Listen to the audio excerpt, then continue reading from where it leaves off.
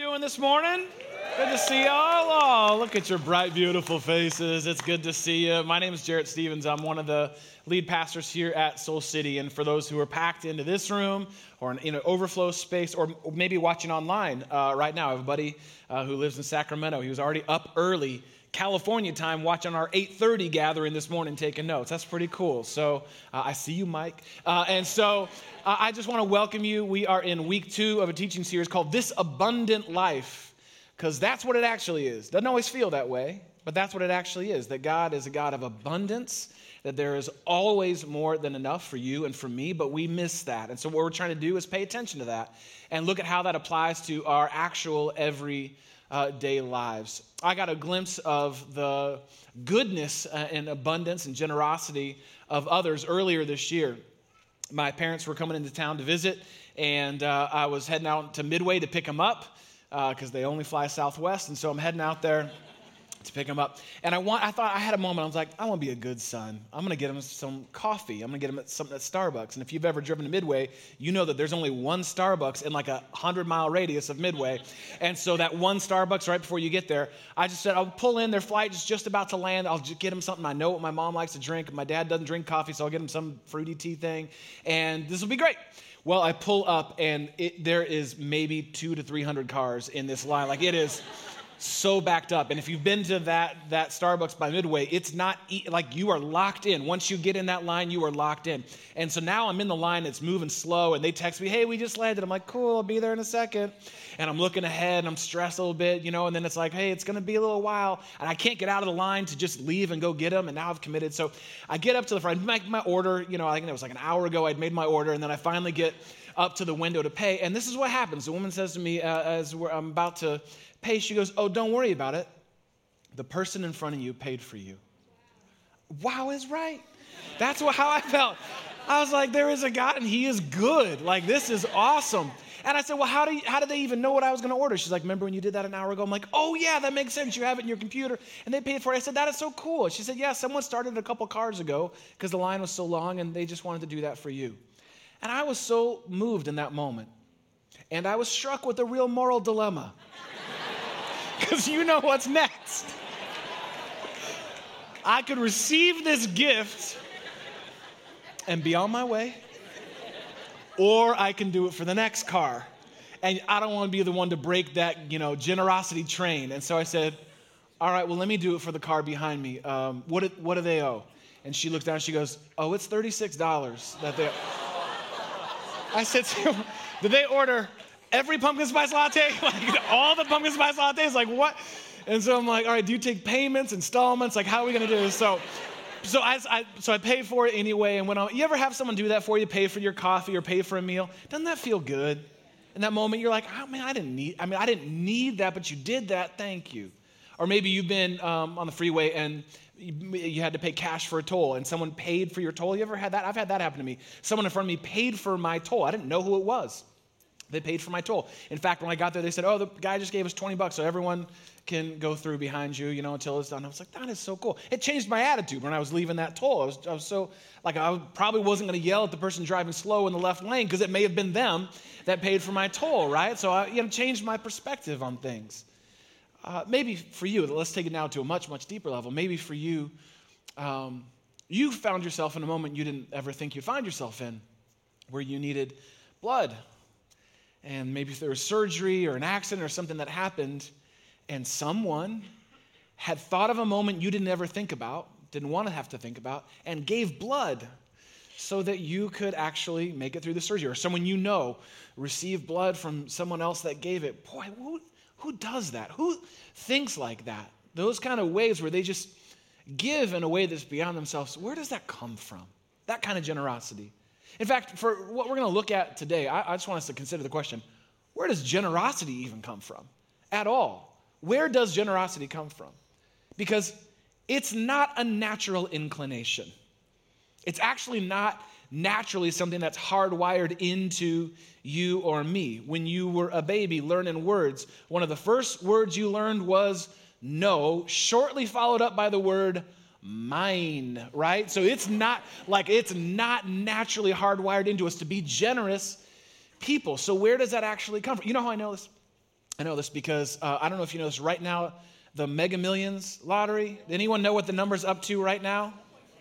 Well, yes, you do. You clearly know that number. Okay, $1.6 billion for that lottery. Some of y'all are going to head straight to 7-Eleven after church today to get in on that. And I know if you've thought about it, because I've thought about it. We were talking about it the other night as a family, like, what would we do if we won? That would be some life-changing, game-changing kind of money. No one thinks about, when they think about winning the lottery, do you know how many wells I could dig in Africa? No one thinks that way. Let's just be honest.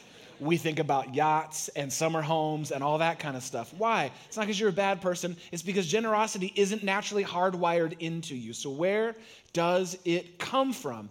How do you experience what you receive from someone? I'm sure all of us have at different moments, receive the generosity of others. How do we actually grow that in us? What if God created you for more than me?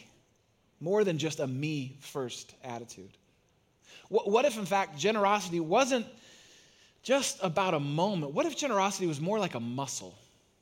It's not just a moment where you kind of feel compelled. What if it was like a muscle, like every other muscle in your body that needs to be stretched and worked so that over time your generosity happens effortlessly?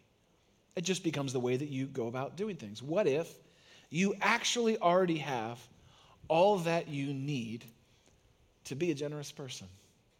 And what if, in fact, all that you need actually already came from a generous God? That's what I want us to look at today. I want us to break down the anatomy of generosity. So grab a Bible if you would. Let's do that together. You can turn to 2 Corinthians chapter 9. Now, if you brought a Bible with you, great. You know where to go, 2 Corinthians chapter 9. If not, look under your chair right now. There should be one of these Soul City Bibles. Looks just like this. Grab it, and you can turn to page 940 in the Soul City Bible. That'll get you right to 2 Corinthians 9. Let me give you some quick context before we look at what's going on and where generosity actually comes from. This is a letter written by the Apostle Paul. It was not written to be a part of a book called the Bible. It was a letter to a church.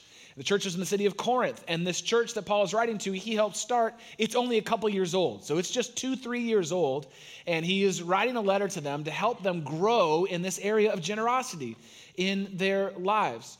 And Paul actually wrote this letter about 20 to 23, they estimate, years after the death and resurrection of Jesus. So this is shortly after the death and resurrection of Jesus that turned the whole world on its head. And there was, in the city of Jerusalem, a famine that had led to a great wave of poverty, extreme poverty in the city of Jerusalem. So Paul is writing to a church in Corinth, hundreds of miles away, saying, hey, I want you to grow in this area of generosity to meet the needs of people you'll never meet. I want you to help meet the needs of people that you will never actually meet. And so he begins to break down what generosity actually looks like and what happens when we give ourselves to it. He says this in 2 Corinthians 9, verse 6. He says, remember this. He's just kind of teaching them about generosity, about giving to God and giving to others. He says, whoever sows sparingly will also reap sparingly. And whoever sows generously will also reap generously. Now you get the idea here, right? The metaphor that he's using here. Basically, we have other phrases for it in our culture. You get what you give. You only get out of it what you put into it. Right? If maybe you started a business or run a business, you've probably used the phrase at some point, you got to spend money to make money. It's that kind of idea. If you kind of sow or invest generously, you're going to receive generously from it. So he goes on to talk about flexing and growing our generosity muscle. He's talking to them about meeting this need in Jerusalem. He says this in verse 7. Each of you should give what you have what? What you have decided. Now that's really important. Pay attention to that. He's saying, look, God's already given you all that you need, and you have it within you to determine this. So each of you should give what you've already decided in your heart to give. This is between you and God. This is between you and God. Paul's like, don't be moved or persuaded just by this letter. This is between you and God, what you've determined in your heart to give. And he says, not reluctantly or under compulsion or some kind of guilt, because God loves a what? God loves a cheerful giver. God loves it when we give out of joy. Our generosity is tied to our gratitude. God loves that. And what basically Paul is saying here is that guilt never grows generosity. You can't shame someone into being a more grateful person. You should be more grateful. Okay, I am. It doesn't work. It just doesn't work that way. That's not what compels us. He says, no. just in your heart, determine whatever it is God leads you to give, because God loves when you love to give. He goes on to say this, verse 8. And this is really important. It's where we got the whole idea for the series. And God is able to bless you what? God is able to bless you abundantly. Let's say that word again. God is able to bless you abundantly. That there is actually going to be more than enough. He will bless you abundantly. Now, I'm going to do the shout out thing back and forth. Okay, so we're going to move on to the rest of the verse. But when I pause, all you need to do is shout out the next word to me. Does that make sense? Nope. Yep. Okay, good. All right, if you're watching online and you're at Starbucks, just say these words out loud, see what happens, all right?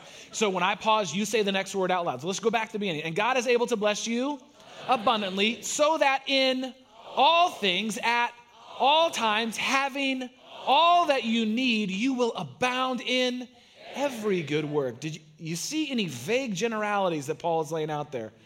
No, it's definitive.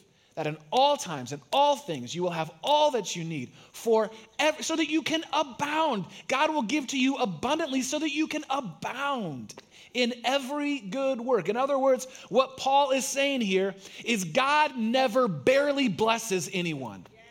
Let's say that again.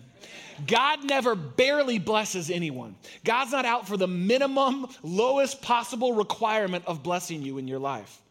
God's not like, okay, what do I need to do just to get him by?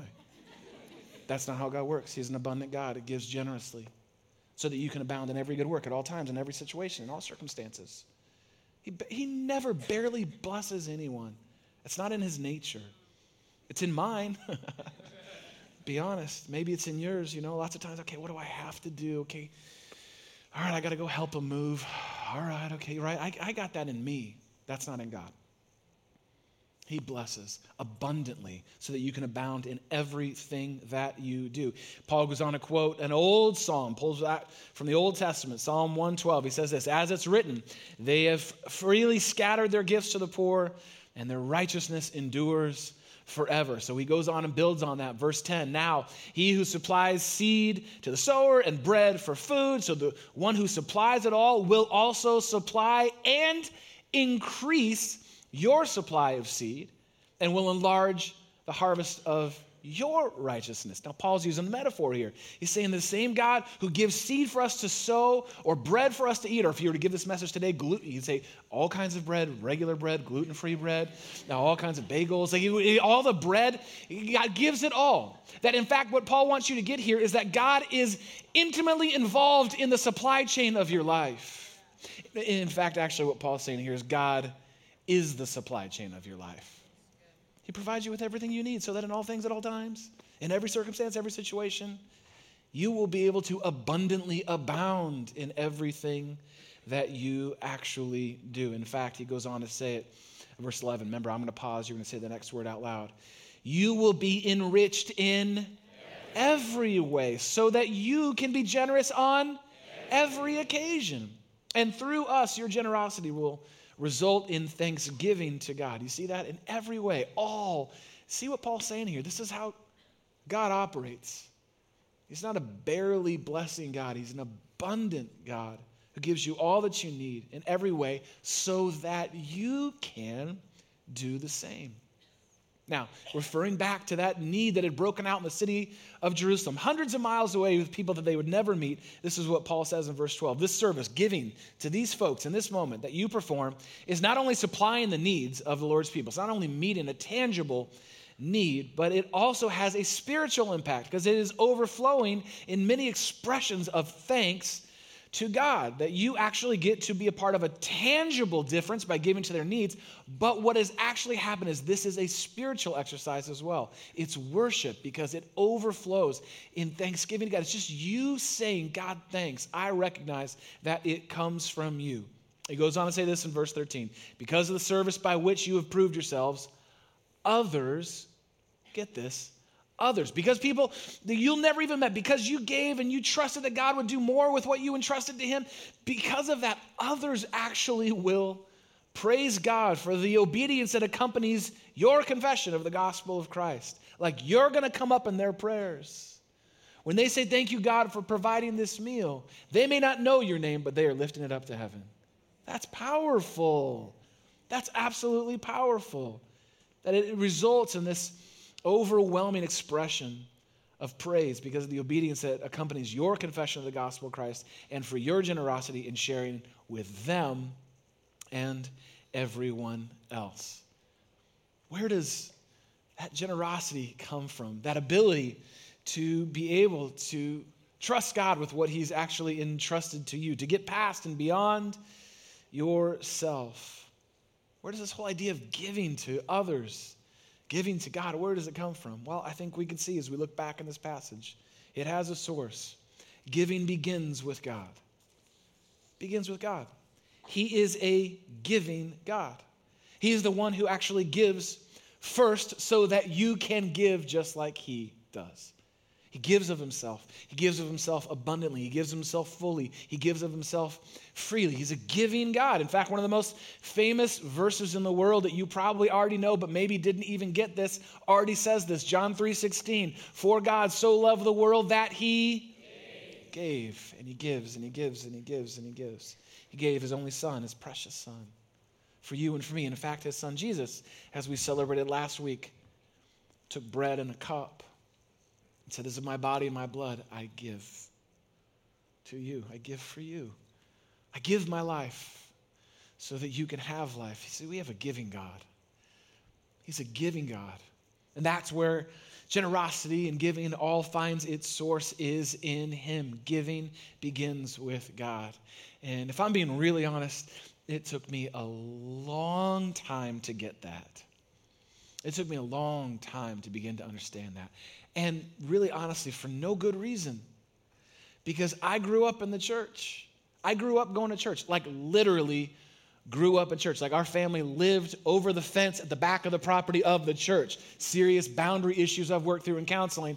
I was always at church, like 5 days a week at church. And I received so much from the church. I'm so grateful for the two churches I grew up in. I'm so grateful to them. Because of these churches, I learned about the love of Jesus and said yes to him at a very young age.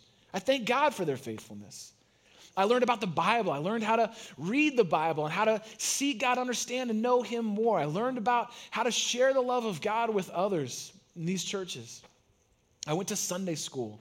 I loved it. I went to Wednesday night. We had a thing called Awana. Went to that. I loved it. When I got a little bit older, I went to youth group. I loved the student ministries. I'm so great. I made most of my friends. That was kind of my social world, was these church kids. I know it sounds cool to you, but that was my world, and I'm so grateful for it. And I went to summer camps. I went to Christian summer camps like every summer growing up. I fell in love with Christian girls that I loved for at least 3 or 4 weeks of the summer.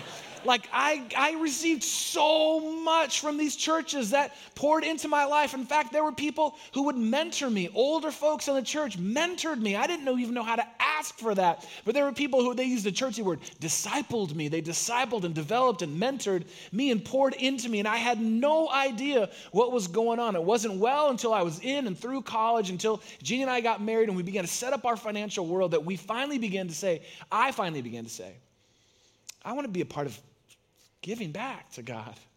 I've received so much.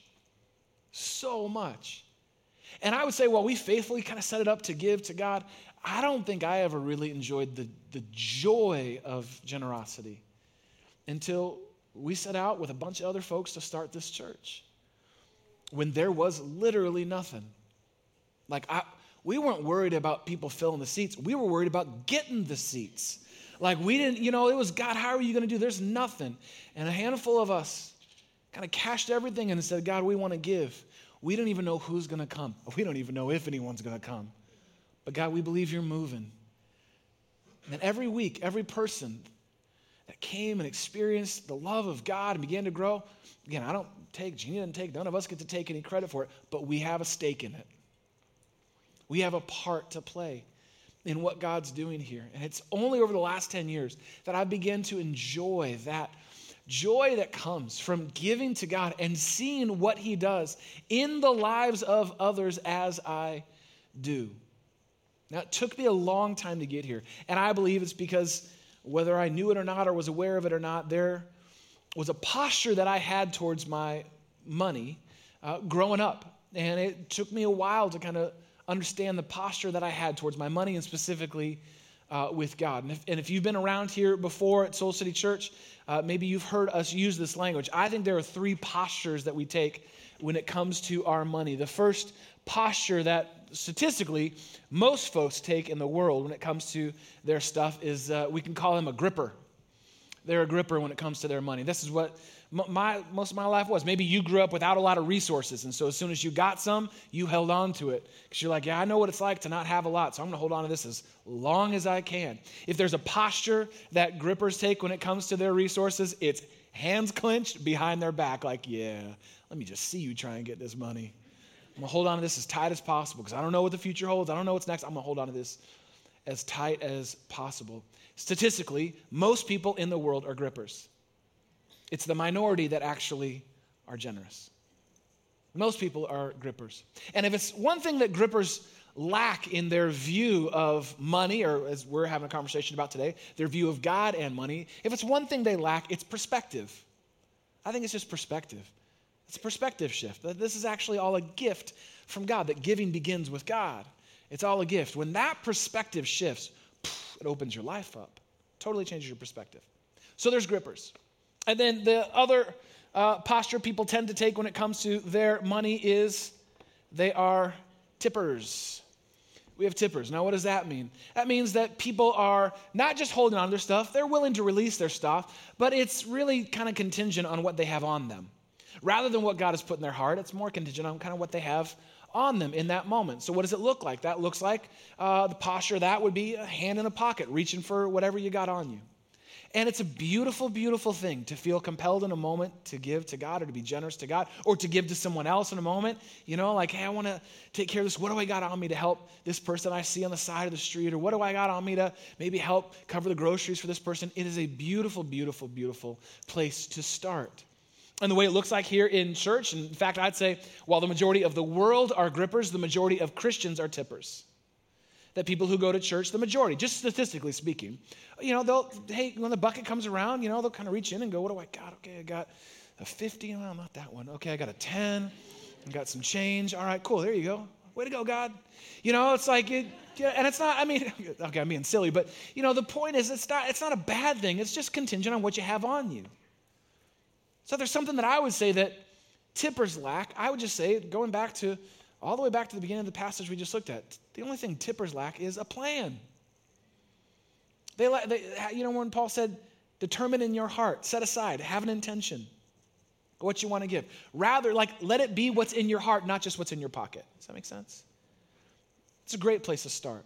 But I don't think this is really where God wants you to stay. Because I believe there's a third posture when it comes to generosity, and that is givers. That's folks who get that giving begins with God. And it's all a gift from God.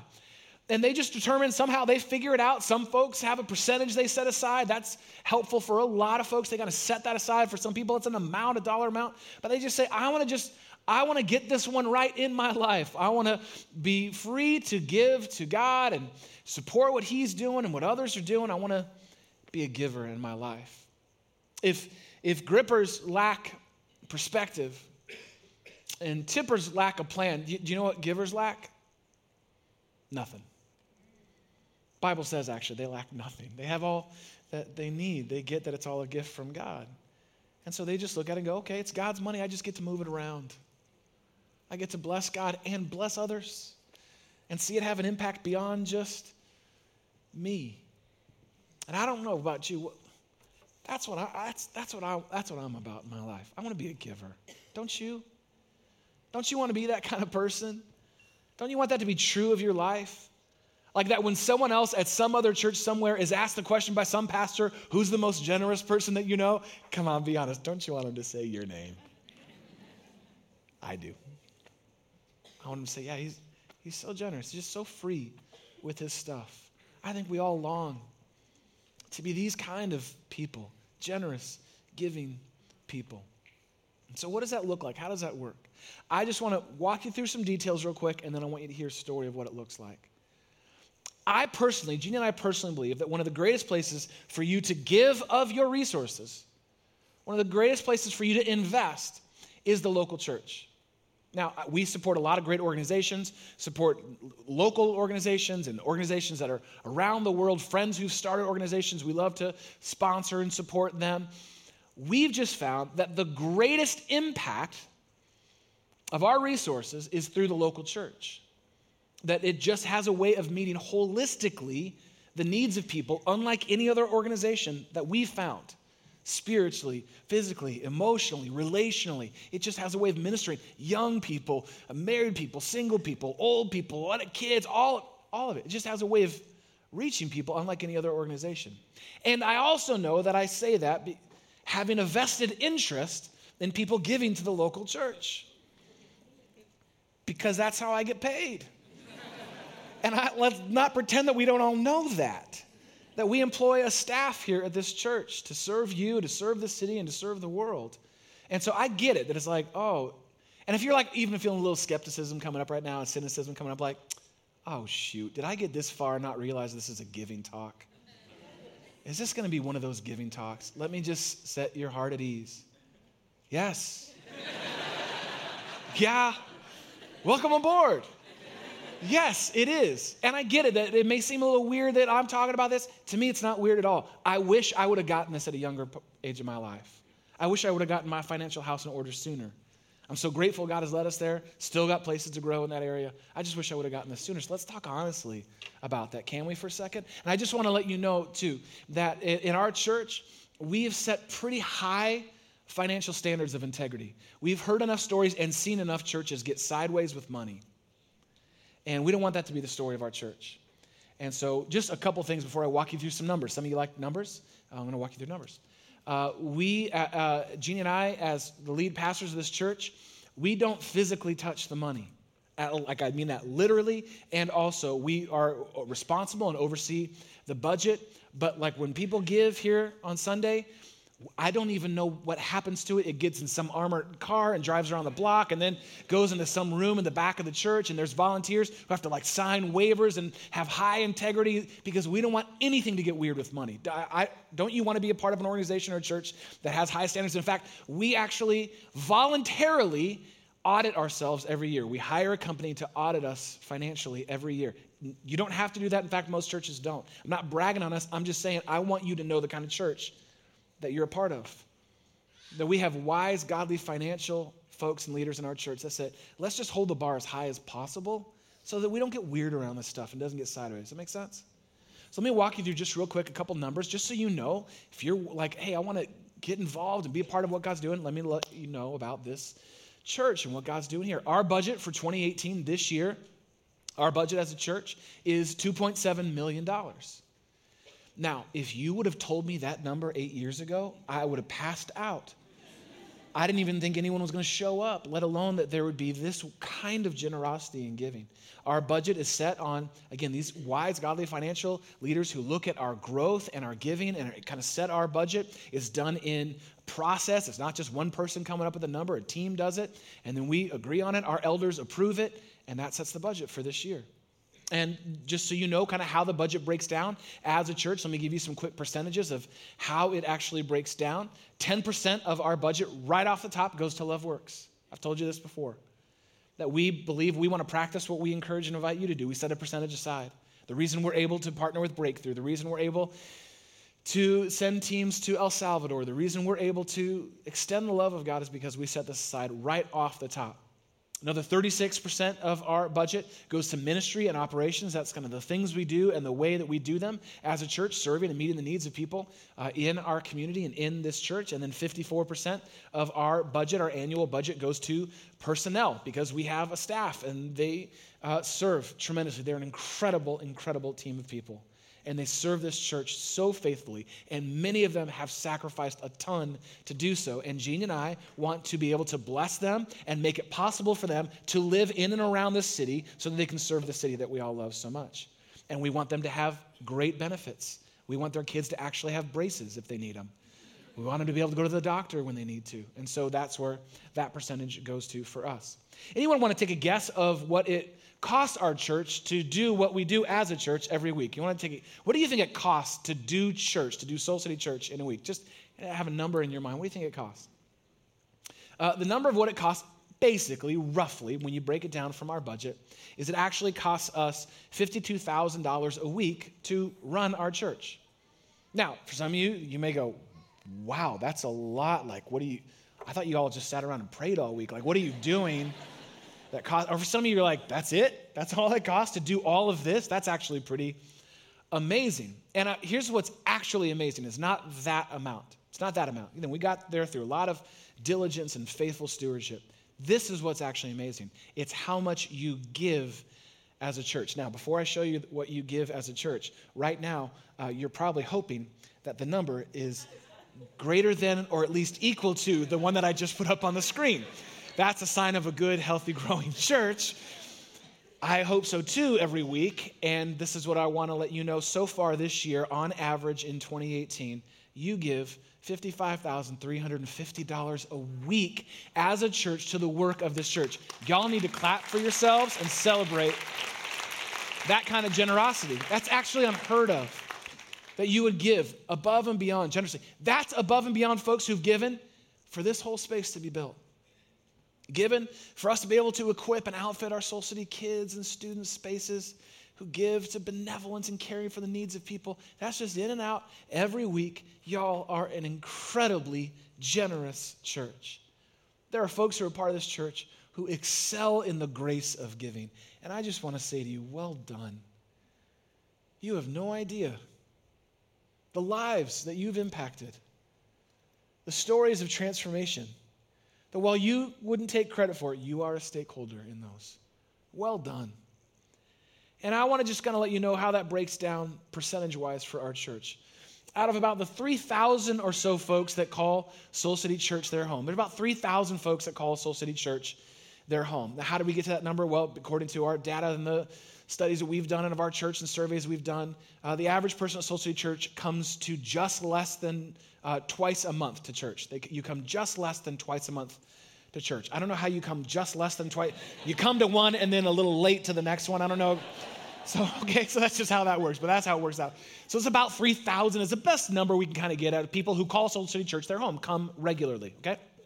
Of that 3,000, around 800 of those folks give regularly. Roughly 800 or so folks give regularly. That breaks down to about, loosely, 27% of our church gives regularly. Now, upside and growth side. Upside is, those are some incredibly generous givers. There's everyday folks. It's everyday folks that just say, I get it. I want to be a giver in my life. That's the upside. Incredible generosity and trust to God. Growth side, there's the other percentage, the rest.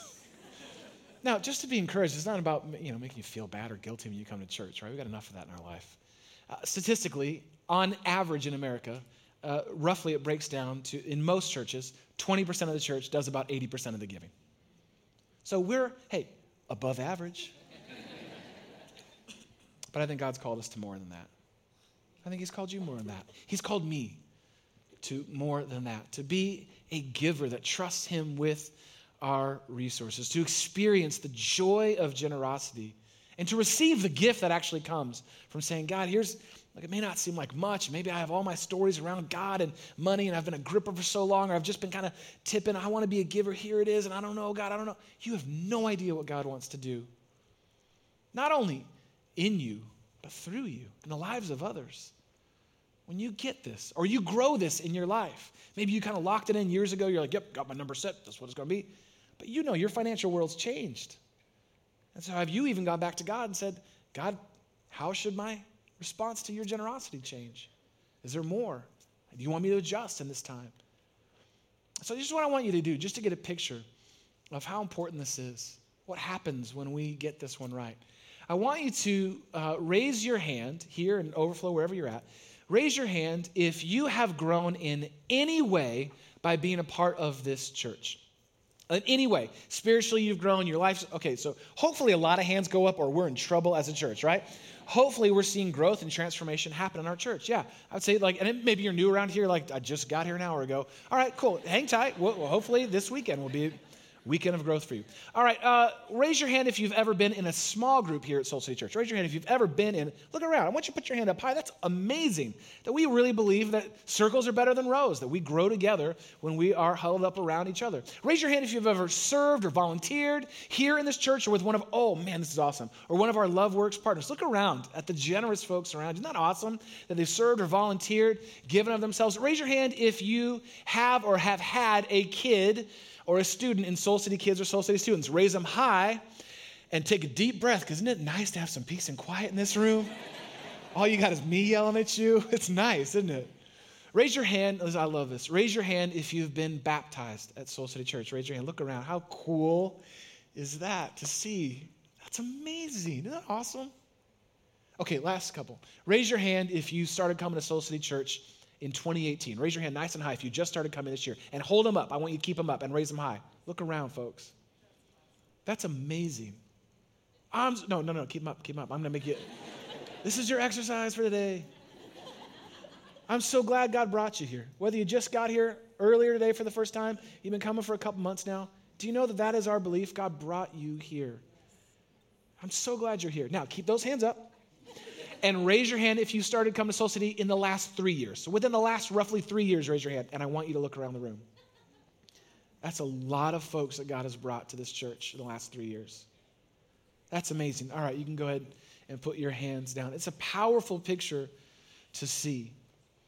And what's so amazing, if you raised your hand at any point over the last little thing that I just walked you through, at any point if you raised your hand, here's what's so true, whether you realize it or not. Here's what's so beautiful, whether you realize it or not. So powerful, whether you realize it or not, is that someone got this.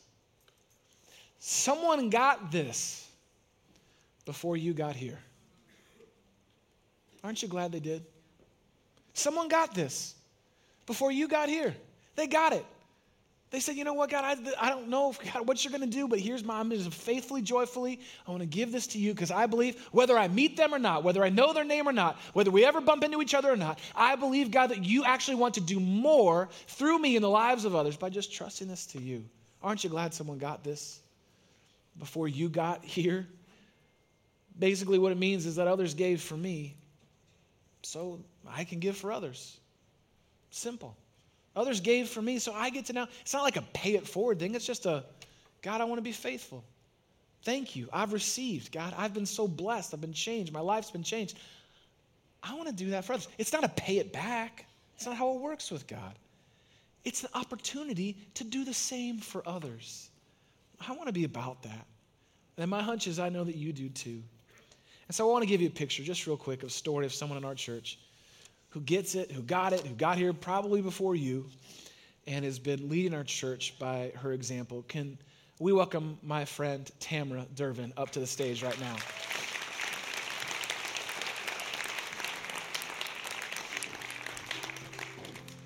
Thank you.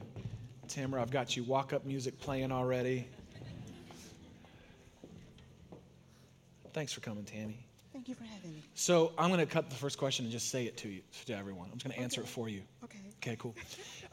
Tamara and her husband Jeremiah and their son Cannon started coming to Soul City Church 7.5 years ago. Yes.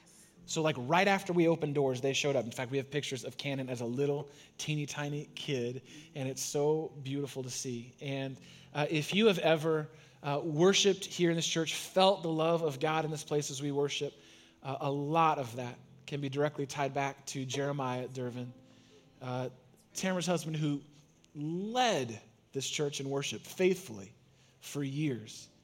And we're coming up on 2 years since he went to be with God in heaven to worship for eternity. And we still are trying to figure out how to do this without him around. I know you more so than anyone. But I wanted to talk to you, Tammy, because I've followed your lead and your example, and you always tell me when I say things wrong about money and God and all this kind of stuff. I want to just hear a little bit about your story. What did you learn about money growing up? Like, where did this get into your head? So actually, I didn't learn very much. Okay. Growing up about money, but I did learn actually about giving. And it came more from example in the church that I grew up in. I grew up in a more traditional church, and I don't know if some of you did the same with the older traditional church where they had like the tithe line where you actually stood in line to like take your tithe up to the front. Some people was like, yes, okay. And so we had like these little brown envelopes. And so growing up, it was like a cool thing. It was a thing of coming of age where you would work and then you would be able to give your 10% and you would be able to get in a tithe line. So it was a competition really with my friends. And it was cool that one day you could get in the tithe line. So we learned about that and we learned how to give 10% to God. The one thing I did at a young age. Yeah. But we didn't learn how to manage the rest. So the other 90%. Right. We didn't know what to do with that. Just figure it out. Figure it out. Yeah. Okay, so that's interesting. And I know that's led to a real passion of yours as you've really made this one of your life's passions, is to help people not only get that percentage, that 10%, the giving to God part right, but how to lead and manage the rest. So why for you has giving become such a priority? I mean, from a young age, from your first job, your first check, why has that remained, even as life has changed in the last 2 years, more than any of us ever wanted, no more so than for you? I would say two things. Yeah. Giving is a priority. First, because I recognize even from an early age that everything I have, whether it's the job, career, money, as it flows to me, it all comes from God in the first place. Yeah. So really giving for me is simply my thank you to God every 2 weeks to say thank you for blessing me with the job, with the resources that he's providing. Yeah. And then the second thing is, I would say specifically for Soul City Church, one of my priorities and why it's important for me to give specifically to Soul City, and we started giving, of course, the first time we walked through the door, but I'm sad that we didn't have the line for you to do that the first time. You know how I feel about the buckets, though. I know, that's right. I'm going to work on it. But is that Soul City Church, when I needed them, and I didn't know even I needed them, Soul City poured enormous, tangible love on our family when we needed the most, and came alongside us. So we've been a recipient of the generosity of Soul City Church. Yeah, so you've contributed and given to it and also been But that's able to not receive. Why we gave. Exactly. Yeah, no, that's actually really good that you got a taste, though, of what you were pouring into. Why do you think, Tamara, that this is one for folks that they can hold out on or miss out on? For those folks, that maybe are stuck kind of in the gripper part, like, I don't know, or maybe they're tipping, every now and then. What would you encourage them with? Well, actually, I'm going to encourage you with a story. So a couple years ago, Jeremiah and I taught Cannon the principle of the give. He had the 3 jars. Jared talked about it last week. The give jar, he didn't say give, but give jar, save jar, and a spend jar.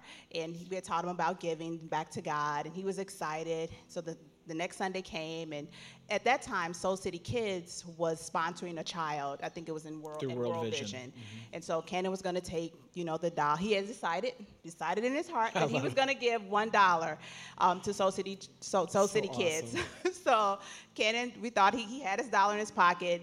Cannon came home. Jeremiah said, Cannon, did you give your $1 in Soul City Kids? He's like, no, because I thought about it, and I was looking at my give bank, and I won't have that much left over, if I give my $1. Now, mind you, he's probably like 5. Like, what do you really have? He had 2 other banks. He had a save bank and a spend bank. Right. But not a lot of expenses in his life at this point. Right. So Cannon was gripping the $1. But what Cannon didn't know is Jeremiah had already planned, because of his obedience and really getting the principle and him being excited to be generous, and Jeremiah wanted to bless him. Jeremiah had already decided that he was going to give Cannon $2 when he came home. And what God showed me even in that is that we don't realize the benefit, the value of keeping an open hand. Yeah. Nothing can get into a closed hand. And he also showed me is that, really my sons and daughters have no idea how much I love them and how much I have in store for them if they just trust me. Yeah, that's powerful, Tammy. And I know for you, I would be remiss without mentioning this, that like we talked about the other 90%, this has become such a passion for you, and you've been a leader in our church in providing a practical space for people to do the work of working out their resources. And so This Saturday, coming up this Saturday, we have our MoneyWise workshop. MoneyWise workshops, October 27th, 9 o'clock. And I know sometimes, even with giving, the way this came about, MoneyWise and even Budget Boot Camp, some of you that have been around here for a while, is that some of us really don't understand. We say, okay, yes, I want to give. But when you look at your budget, you're like, I can't figure out how to do it. Right. Come to MoneyWise. Yeah. We'll show you how. Yeah, that is an unapologetic plug for MoneyWise, because Tamara and her team leads that, and we want to see 100 folks at MoneyWise, and we already have a ton of people sign up, and so we want to see that packed out this Saturday. And we have several workshops: budgeting basics, saving, debt, and home ownership if you're looking to buy a home. That's awesome. Can we thank and bless Tamara for her faithfulness? Thank you, Tamara.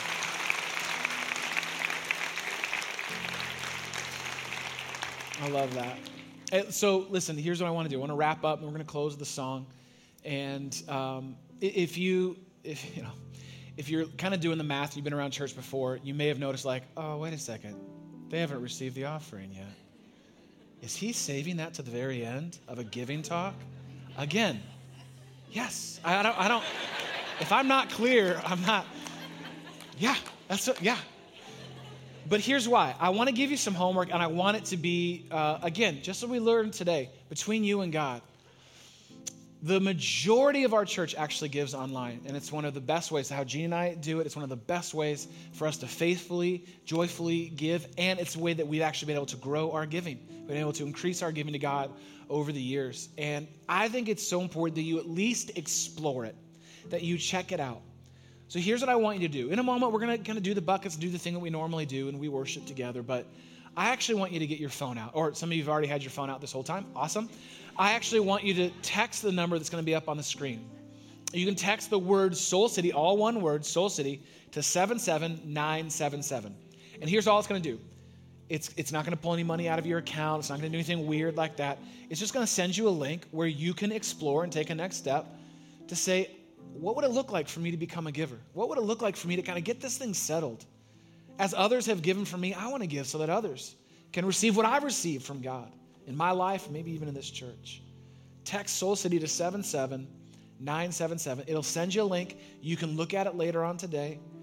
If you're a student here, you want to talk to your parents about this, you should do that. If you're married, you want to talk to your spouse, I highly recommend you doing that. But boy, what if this weekend you said, you know what, I'm just going to start. It may not be the dream of where I want it to be, but it's going to be where I can start today. I think that's the best next step you can take, is to just take that step to get in the game and see what God does through you as you trust him with what he's entrusted to you. So I'm going to pray for us. When I'm done praying, our amazing volunteers are going to come to receive this week's offering. Father's going to lead us in worship. But will you join me by just opening up your hands? You know, that's the posture of a giver, as Tamara mentioned. It's just open hands. And so would you open up your hands as we pray together? Close out this message. Jesus, thank you for the reality that you have already modeled to us everything we need to know about giving. You gave of yourself, you gave of your time, you gave of your presence, and you gave your life ultimately so that we could actually have real life. And so help us to get this, that it's not about guilt, and it's not about shame, and it's not about pressure, and it's not about feeling like we have to, but that we get to be a part of what was already done for us. Thank you, God, for the folks that got this before we got here. Thank you that they got this one right. Thank you for Tamara and Jeremiah and their faithfulness, God. Thank you for the many others like them who have just got to sit back and enjoy as you change and transform and redeem lives, and we all get to see and experience that. And God, thanks that we get to be a part of it. What a privilege. So help us to build our lives on you, God, not our stuff, not our fears, not our scarcity, but to build our lives on you. And as we do, God, we know that you will do as you promised. You will bless us abundantly more than we could even possibly imagine. It's in your name that we pray and give. Amen.